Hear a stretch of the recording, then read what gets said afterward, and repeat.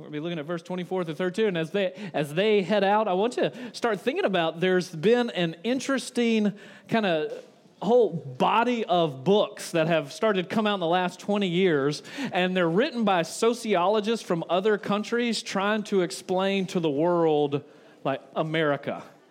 And every probably couple weeks in the New York Times book reviews, they have one of these books, and they're really interesting to try and see yourself through the perspective of other people. And one of the ones that was my favorite that has come out a couple years ago is by a Scandinavian sociologist who was trying to answer the question, why are Americans so tall?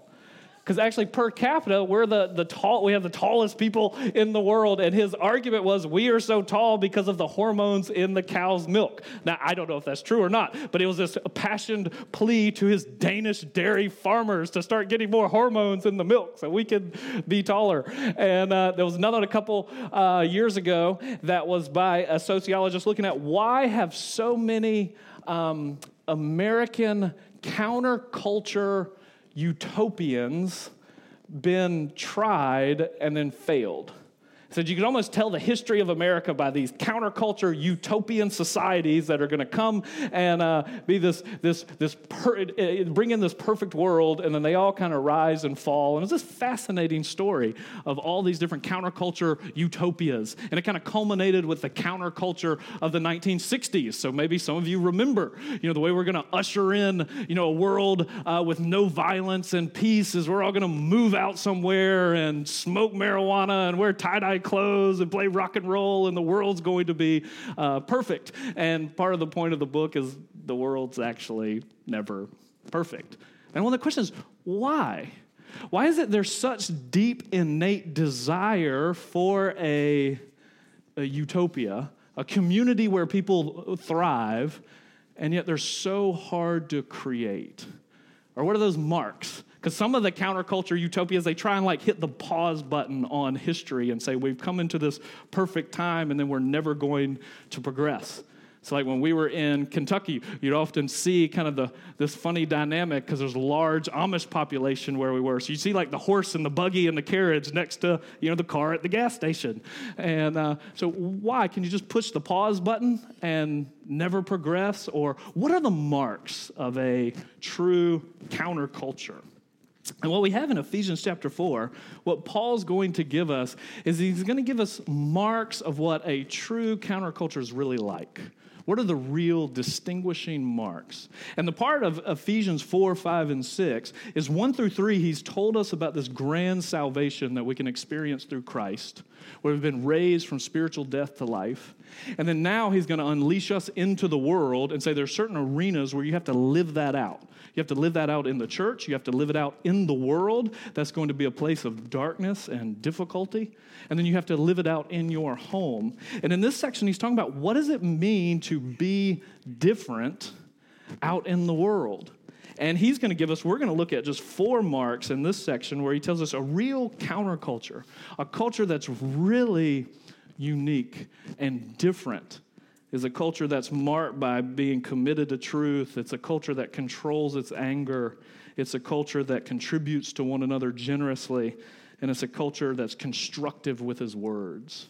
On the surface of it, it might seem things that are just so simple, but yet can be so profoundly powerful and transformative. So what we're going to do this morning is we're going to walk through this passage.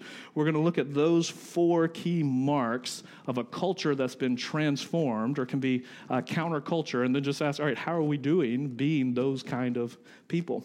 So let's pick up in verse 24 in Ephesians chapter 4. And put on the new self, created after the likeness of God in true righteousness and holiness. So that's the call. Put on the new self. You've been made new. And then he's going to use this clothing imagery that you need to take off certain things that are marks of your old self and then put on new things that are mark of the new. And so as we read through, just look through what's be take off and then put on.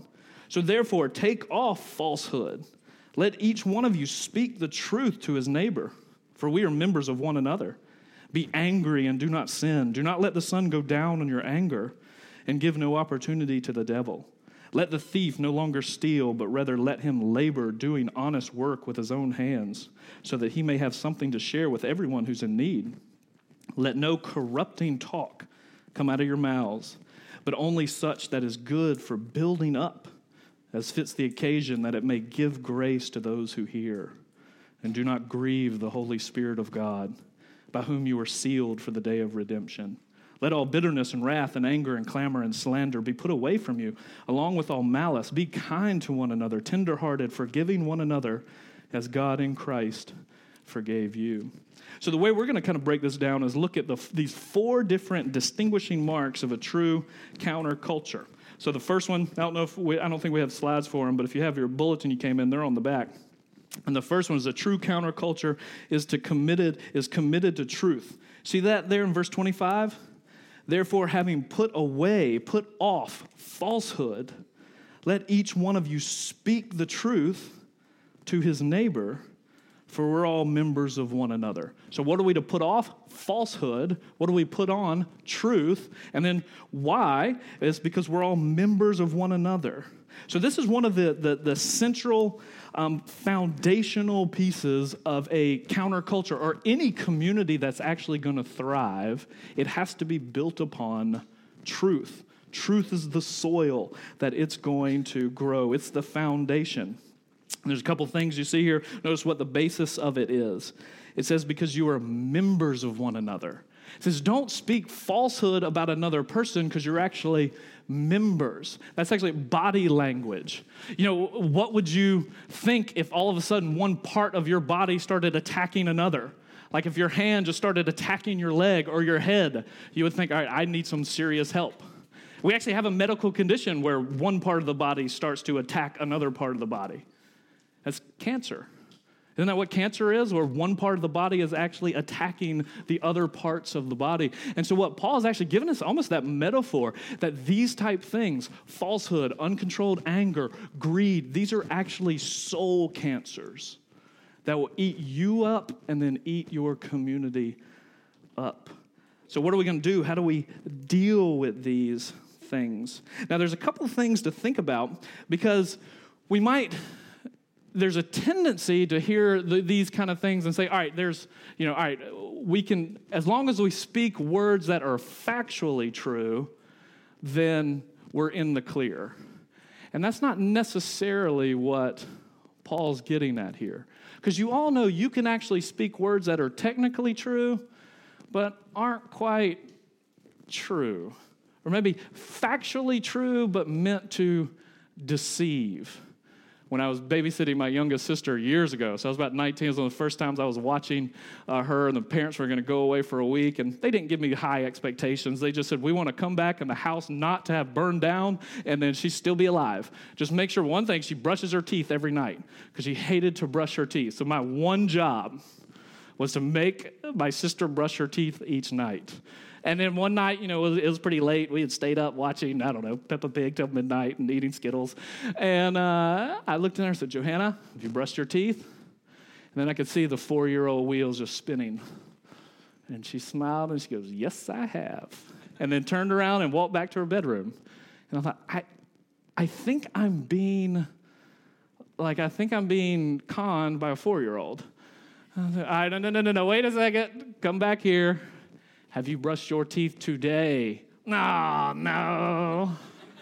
Into the bathroom. You understand? So technically true, but meant to deceive. And think about all the different ways we can say things that might just meant to blur the lines between reality and perception. Like we even have a phrase for things like white lies. Why do we call them white lies? Because we want to not feel bad about them. But they're still lies. You think about them, and you think about the different ways you do that. Like when, somebody asks you, oh, I'm moving this Saturday. Can you come help? Oh, I would love to, but I'm going to be out of town. And then your wife will say, you're not out of town. Well, you're not going anywhere. Well, I'll be out of town on Tuesday, and then I got to catch you. Oh, did you finish that project at work? Oh, yeah, I'm almost done. It'll be done tomorrow morning. You hadn't even started on it. Why do you say those things? It just kind of comes out. The white lies, they're no big deal. But one thing we do also is the way we stretch the truth is we exaggerate. we can just spin or exaggerate things. You know, spouses can do it when they're arguing and they say, oh, you always do this. You always. And someone, do they always do that? Or maybe, once a month. Or you say, you never. You always make plans and you never think about us. And then what you do is you insert those little exaggerations, and what all of those are hairline fractures on relationships, and eventually stress is coming to cause them to shatter. And it's just exaggerations. I don't know how we live in one of the most hype-saturated societies maybe ever. So I don't know, what does it look like to be a distinct community that's committed to truth when you're not going to just fill the world with hype? Like for some of you who are in marketing, I don't actually know how you do your job without using hype. Like every single commercial you watch, you just use this toothpaste, your teeth will get 2 shades whiter and you'll never have another problem again in your life. And of course you know that's not true, but you have to do it. So we just live in a world just saturated with exaggeration and hype. You see it all the time in social media. I mean, sometimes we're the worst in church where we talk about, oh, this was the most amazing night ever. It's like, well, I mean, it was good, but come on. And so why do we do those things? What would it be like to be a people who are actually committed to truth? But if you think about it, every time you spin, or every time you exaggerate, or actually every time you lie, that's actually a diagnostic. You can use that as a diagnostic act. That can be like a little light on the check engine dashboard of your soul, and you can say, all right, why was I doing that? So when something as simple as somebody asks, like, oh, are you free on Friday? And you say, no, I'm not free, when you really are, you just don't want to go.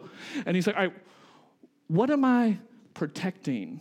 What am I loving? Why am I doing these things? Well, it's because you love your freedom and you don't want anybody to encroach on your freedom, so you'll say things like that. And notice how it's connected, that we're all members of one another. That's actually talking about we've been committed to one another. We're in a relationship where we are committed, and we live in a culture in which there's so much emphasis on personal freedom that, like, the God of our age is you have to keep all your options open.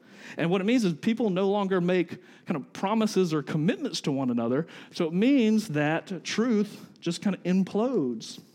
So what does it look like to be a people who are committed to truth? Now let's look at the next thing where he says, a people committed to controlling their anger. And this is a fascinating one because in verse 26, he says, be angry, but do not sin. Don't let the sun go down on your anger, and give no opportunity to the devil. So here he's talking about anger. And what's interesting is he doesn't say it's wrong to be angry. He says it's wrong to, what is key is how you control it, how it manifests itself in your life.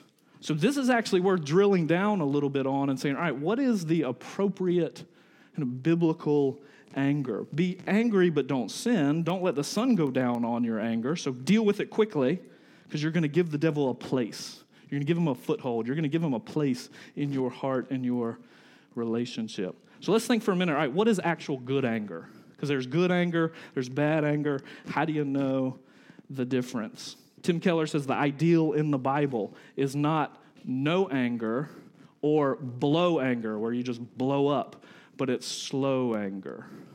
So what does that mean? Because we're commanded, be angry, but don't sin. It's actually, you realize it's actually a sin in the Bible for you not ever to get angry, but then it's also a sin in the Bible for you to get angry in the wrong way.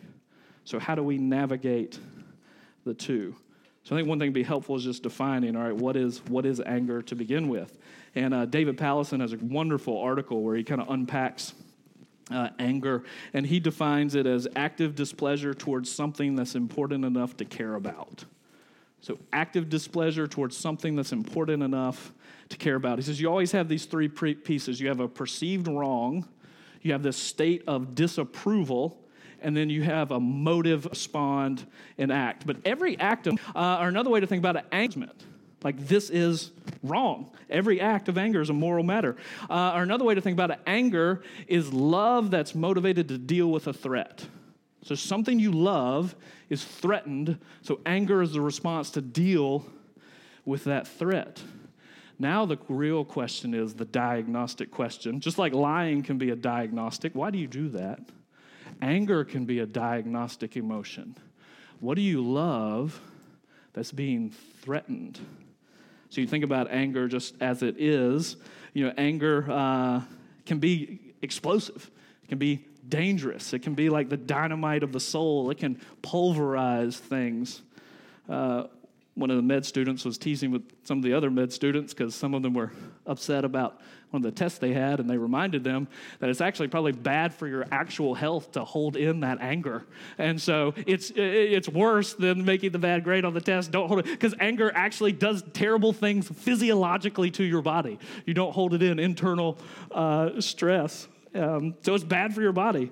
It also, when anger can be really bad for your decision making. Like, would you like a strategy to know how to make the worst decisions in life? Get really angry and then decide, whatever it is. How many of you can say in your life you made really good decisions when you were really angry? But another thing about anger is that it can be addictive. It can be this emotion that we feed on and we like. So we have to diagnose it. What is it that's happening that's causing me to get angry? Am I really motivated by genuine evil, or am I being motivated by something that is trivial? What am I defending? What do I love most? And it's so easy to excuse it in ourselves and excuse it in others. In every age and stage, we have excuses to excuse people's anger. So we see it, we're sorry, she's just teething, or we didn't have a nap, or it's a bad hair day, or we woke up on the wrong side of the bed, or there's just a grumpy old man. And kind of every stage you live in, we have ways where you can excuse the anger. I think one of the reasons why we excuse it is because we know that deep down it exposes us. It really exposes us. So think about it. I'll paint for you a hypothetical that's never happened to me, and then you can use your own kind of adjustments to put yourself to make the analogy true for you. But let's just imagine you're at Walmart, and you're with, 2 or 3 little children, and they see this purple polka-dotted, lighty, plastic spinny thing that instantly invokes every covetous desire in their heart. And they said, we want this. Can we have this? Can we have this? And you respond, no. And then they throw a fit, throw a temper tantrum, throw themselves on the floor and have a fit. And then instantly, you get angry. You're angry. But then here's the question, why? Why are you angry? Are you angry because you're embarrassed? And you start making excuses for them. Oh, well, they're just teething. They haven't had a nap. And so are you angry because you're embarrassed? Or are you angry because you recognize that covetous, uncontrollable greed is a soul cancer that if it doesn't get cut out of their life, it's going to destroy them? See, which is it? There's a good anger and a bad anger, and so much of it just depends on our motivations. That's why it's so difficult and so important to diagnose. But anger can be one of those things that can actually cause destruction from all around you. Let's listen to a fascinating interview this past week between some ex-soldiers in the military who had served in Iraq and Afghanistan. And they were talking about one of the kind of the great causes of kind of so much PTSD is that it's something like 60% of casualties in the war in Afghanistan are from IEDs, so local improvised explosive devices that just blow up. And say what it does to you mentally, where kind of like every place you go in a car, everywhere you step, there could be an explosion. And they had some Vietnam veterans who talked about the similar thing because there was a similar dynamic in Vietnam. In the war in Vietnam, right at about 60,000 American soldiers died, and it's somewhere close to about 60% were also killed through just the IEDs, booby traps and different local bombs. It was by far the Viet Cong's most effective strategy for attacking the U.S. soldiers, these different landmines and things like that. But what's really sad and what's tragic, and all war is tragic. But one of the tragic things is because they took them and just spread them all over the country, just everywhere. So it would get in people's heads, so they didn't know. I mean, every little wire could be a tripwire. Every little can could have an explosion in it. But the sad thing is when you just scatter, when you fill your world with that type of explosive, you can't just get it out. And one of the tragedies is since the end of the Vietnam War, 60,000 Vietnamese have actually died on those type of explosives. And so when you just kind of spread these things in your life, you could actually be laying the foundation where you bring destruction on yourself. So it's one of those things that can be dangerous that you have to learn how to understand and make sense of and manage. But that's the next thing. There's two things. All right, we want to be a counterculture, and one way to be counterculture is be people that are committed to truth. And then to be a people who understand how to control their anger and what are the things that they should be angry about and shouldn't, and then how you deal with those things. But notice quickly the next thing, it's a true counterculture is one that contributes generously to those who have need. I find it fascinating that Paul says, let the thief no longer steal, but rather let him work, labor, doing honest work with his own hands so that he may have something to share with everyone in need. Let the thief no longer steal. You might think, isn't that fascinating? I mean, this church in Ephesus was one of the flagship early churches. It was planted by Paul, pastored by Timothy, and pastored by the Apostle John. I mean, you don't get a better leadership pedigree than that, and they still had thieves in them. They're still dealing with people. They're having people come over, in essence, for a community group, and people are stealing things from other people. Say, no, you come over to somebody's house, you can't steal things from them. Let the thief no longer steal, but let them work so that they can have something to contribute. And you might think, well, that's something, we don't necessarily deal with. Well, maybe not. Because actually all of these things are threads where the more you pull on them, the more things in your own life can unravel. So you think, well, do we steal? Well, actually, I think it was Forbes last year put out a report that says the U.S. economy will lose $6.3 billion in the month of March because of March Madness, because of loss of productivity from workers, because they're watching the games and not doing their actual work. I was telling the kids this Wednesday at our youth group, our society deems an educated citizenry as essential to a healthy democracy. So we spend a lot of money to educate you. All throughout the country, it's roughly between $10,000 and $18,000 per child per year, depending on location. Not sure what Florida is. I think it's somewhere in the round of $12,000 per year per child. So you think about that. So the next time you're sitting in school and just daydreaming and not doing your work, you're actually stealing from the state because we're paying for you to be there. I don't know if that's going to motivate them to study harder or not, but it's worth a try. Or you think about pride. Paul tells the church in Corinth, he says, what do you have that you didn't receive? And the answer is nothing. Everything you have is a gift from God. But then when we, in our boastful arrogance, feel like we achieved or accomplished things and bring the credit on ourselves, we're actually stealing credit from God himself. And so maybe we can be more guilty of these things than we think. Let's look at the fourth one. A true counterculture is also constructive with its words. And this really is one of the most powerful. Look how it says, let no corrupting talk or filthy talk, polluted talk. This is actually an image for either fruit that's spoiled or garments that are soiled. So it says, let none of that type of stench come out of your mouth, but only such that is good for building up as fits the occasion so that it may give grace to those who hear. So your words should be constructive. They should build people up, not bring them down. They shouldn't be rotten. It's really interesting because notice with the generosity, it says you're going to have people who have material needs, so it's your generosity that meets those. But then here with words is people are going to have kind of emotional needs, and it's your words that build them up and meet the need there. And so you think about for a moment, why are words so powerful? Why do they have such a power in us and over us? I mean, you've all heard the nursery rhyme, sticks and stones can break my bones, but words can never hurt me. And of course, everybody over the age of 3 knows that's just not true. They can be destructive. Why? Why do they have such power? There's a couple things. I think they have power just internally because they can get into you like nothing else can. It's just words that get into you. You all know you have an argument with a coworker, and then what are you doing all night? You're laying in bed replaying the argument. You're giving them all the things you should have said and this, and you're always so smart and so quick-witted while you're laying in bed thinking about it. Why? It's because the words, they get into us. Proverbs 12:17 says, "Whoever speaks the truth gives honest evidence, but a false witness utters deceit. There's a one whose rash words are like sword thrusts."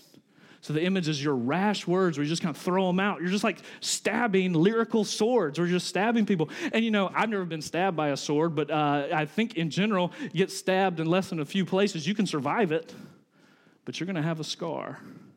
And that's the way these words, they can get into you and wound you. But even the words of Proverbs says the power of life and death. Proverbs 18:21, death and life are in the power of the tongue. Powerful. They just get into you. But they're also powerful not just personally, but relationally. Proverbs 16:28, a dishonest man spreads strife, and a whisperer separates close friends. Hello, can I help you? Hi. Cynthia, do you mind getting that about? Do you want to sit down and?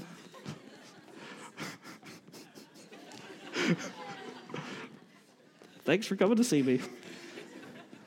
My kids sometimes do wonder, all right, what does Daddy actually do? So maybe this can help them get some context.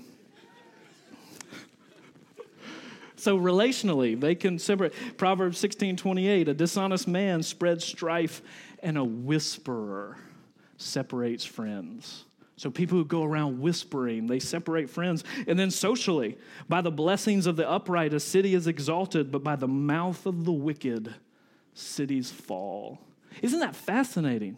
That entire kingdoms can fall because of the wicked use of words of the people in it. And you think, how could that be?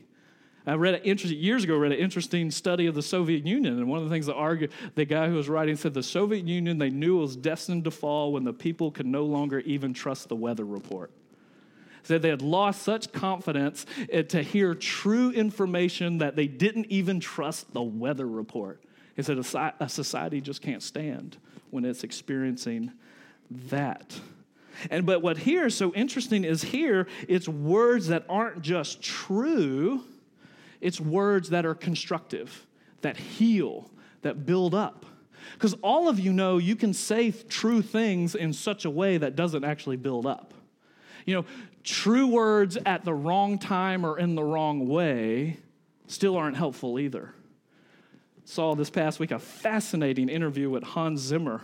And, he's the composer who's done all of, the Star Wars and Batman, every big picture hit in Hollywood. And he was talking about the different characters that he really loved.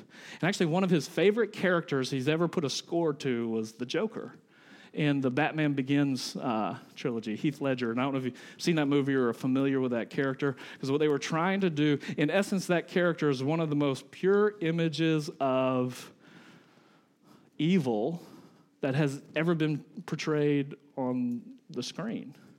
And Hans Zimmer, he said he loved the Joker, and he was telling all the different musical things that he would do to try and make you sympathetic to him. And I thought, I had no idea.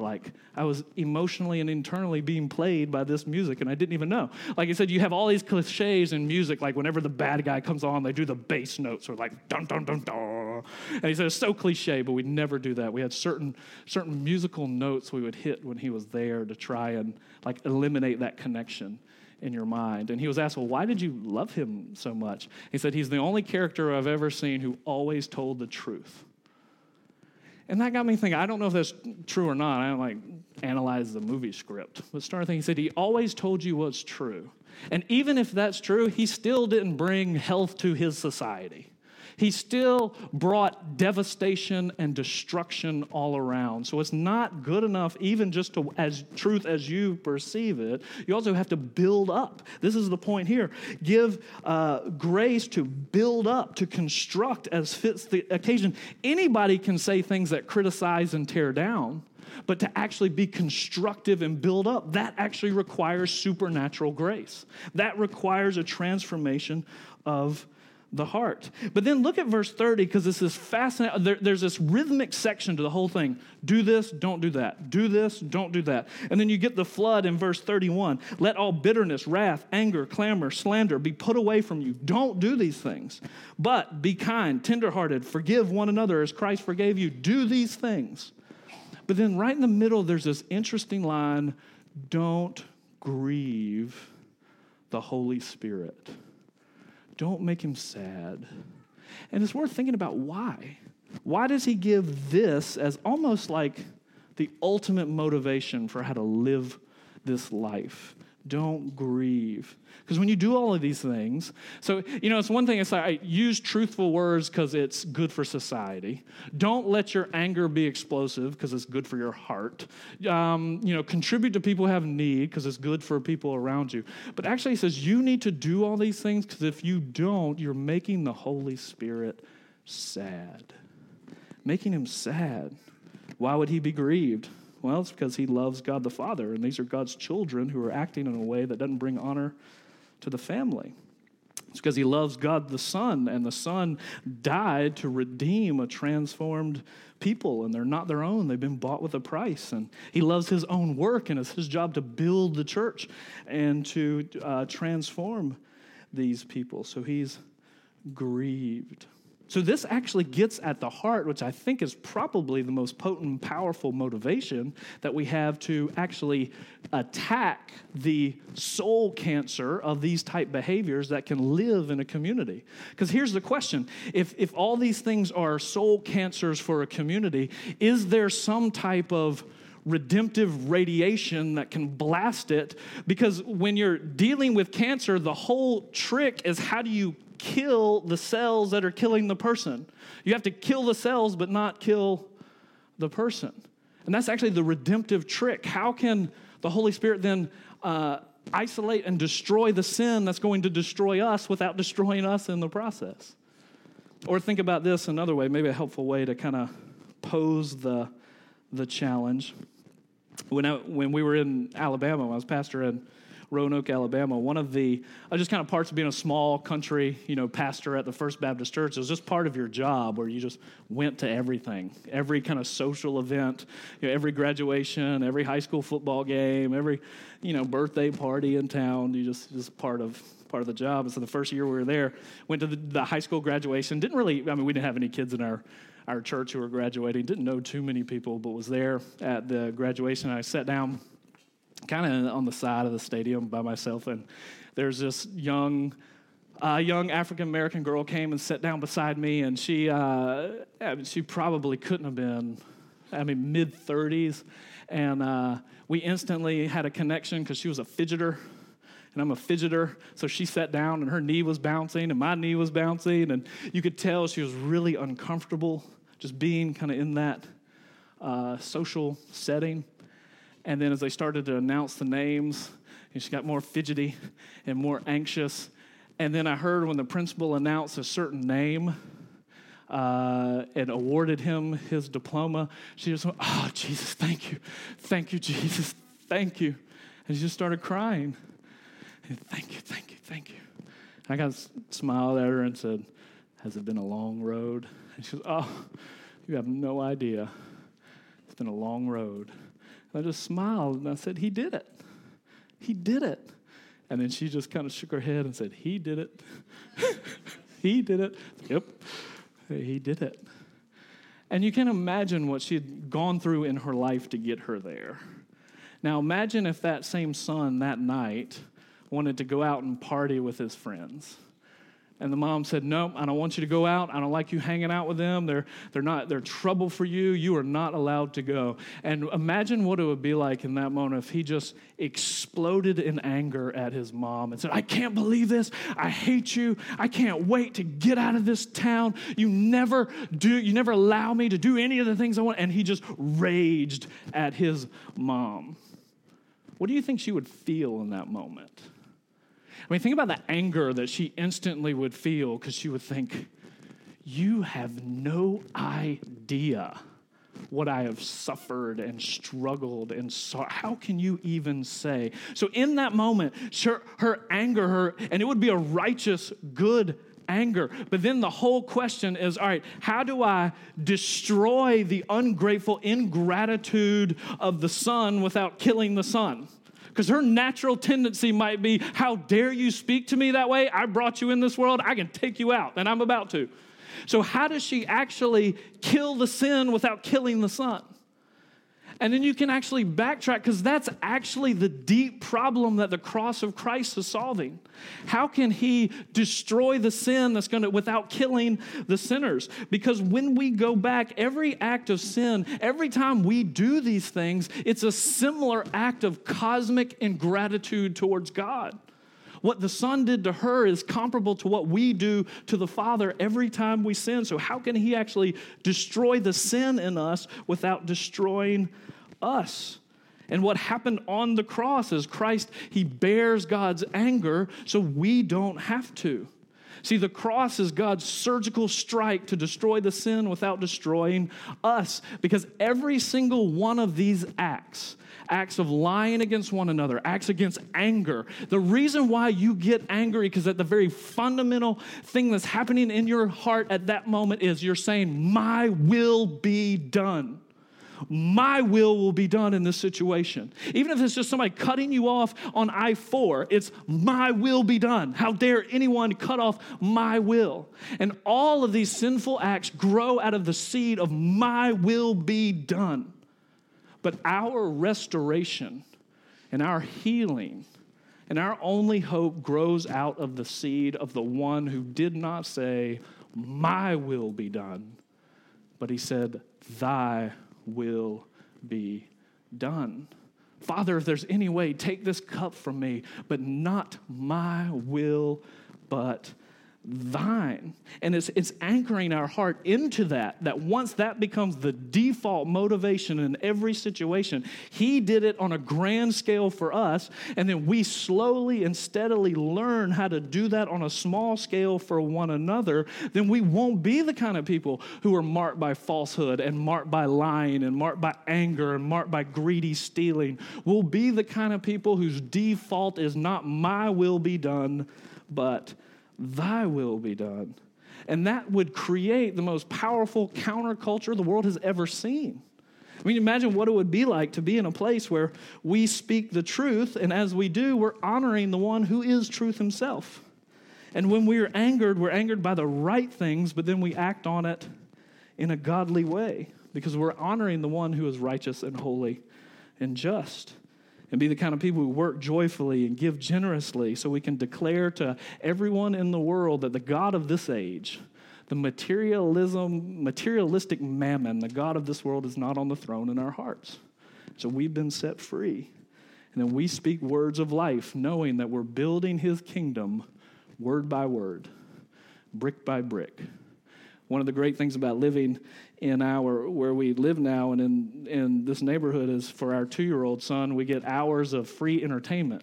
Because he loves just sitting out, looking out the window and watching the construction workers build the houses around us.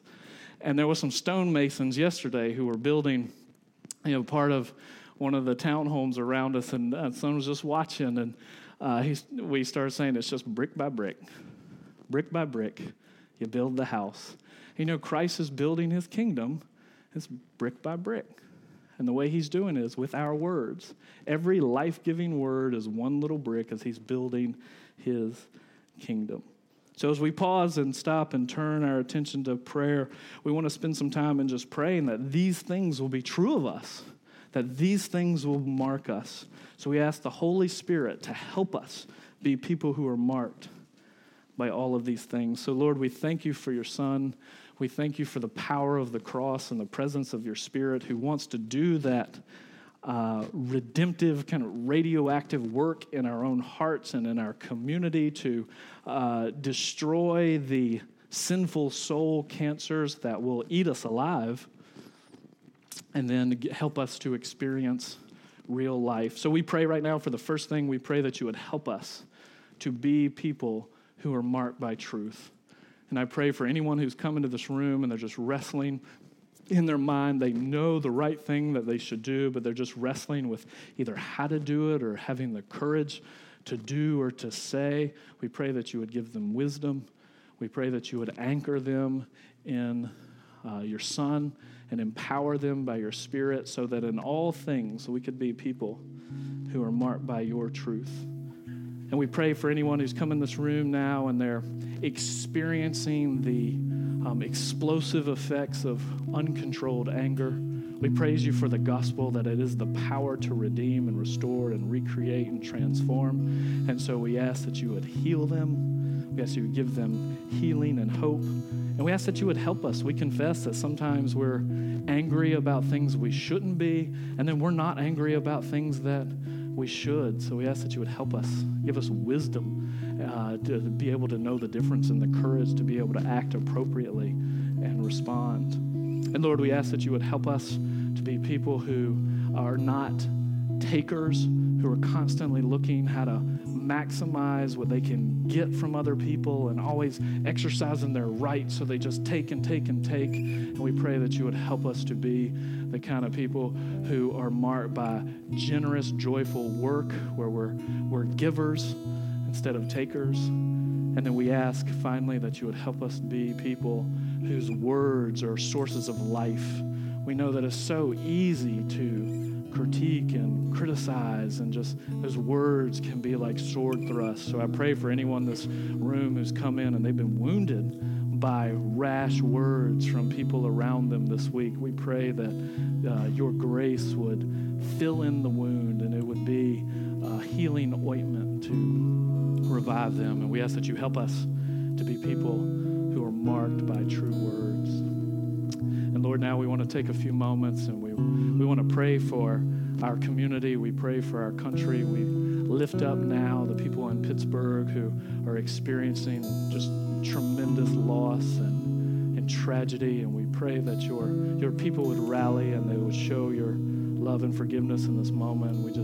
We pray that you would comfort the wounded and the grieving. And we pray for our leaders, our elected officials. We pray that you would give them the wisdom to know how to proceed. And when tragedy strikes, we ask that you would help them to be wise. And we pray that for your people, that in all things we would be marked by generous, loving humility. But we lift up those people there that are grieving. It seems that every time we turn on the news, there's people in the country in different ways who are experiencing brokenness. And so we ask that you help us not to have hearts that are hard and not sensitive and aware of these things. But we want to specifically lift up the people in Pittsburgh who are grieving at this moment.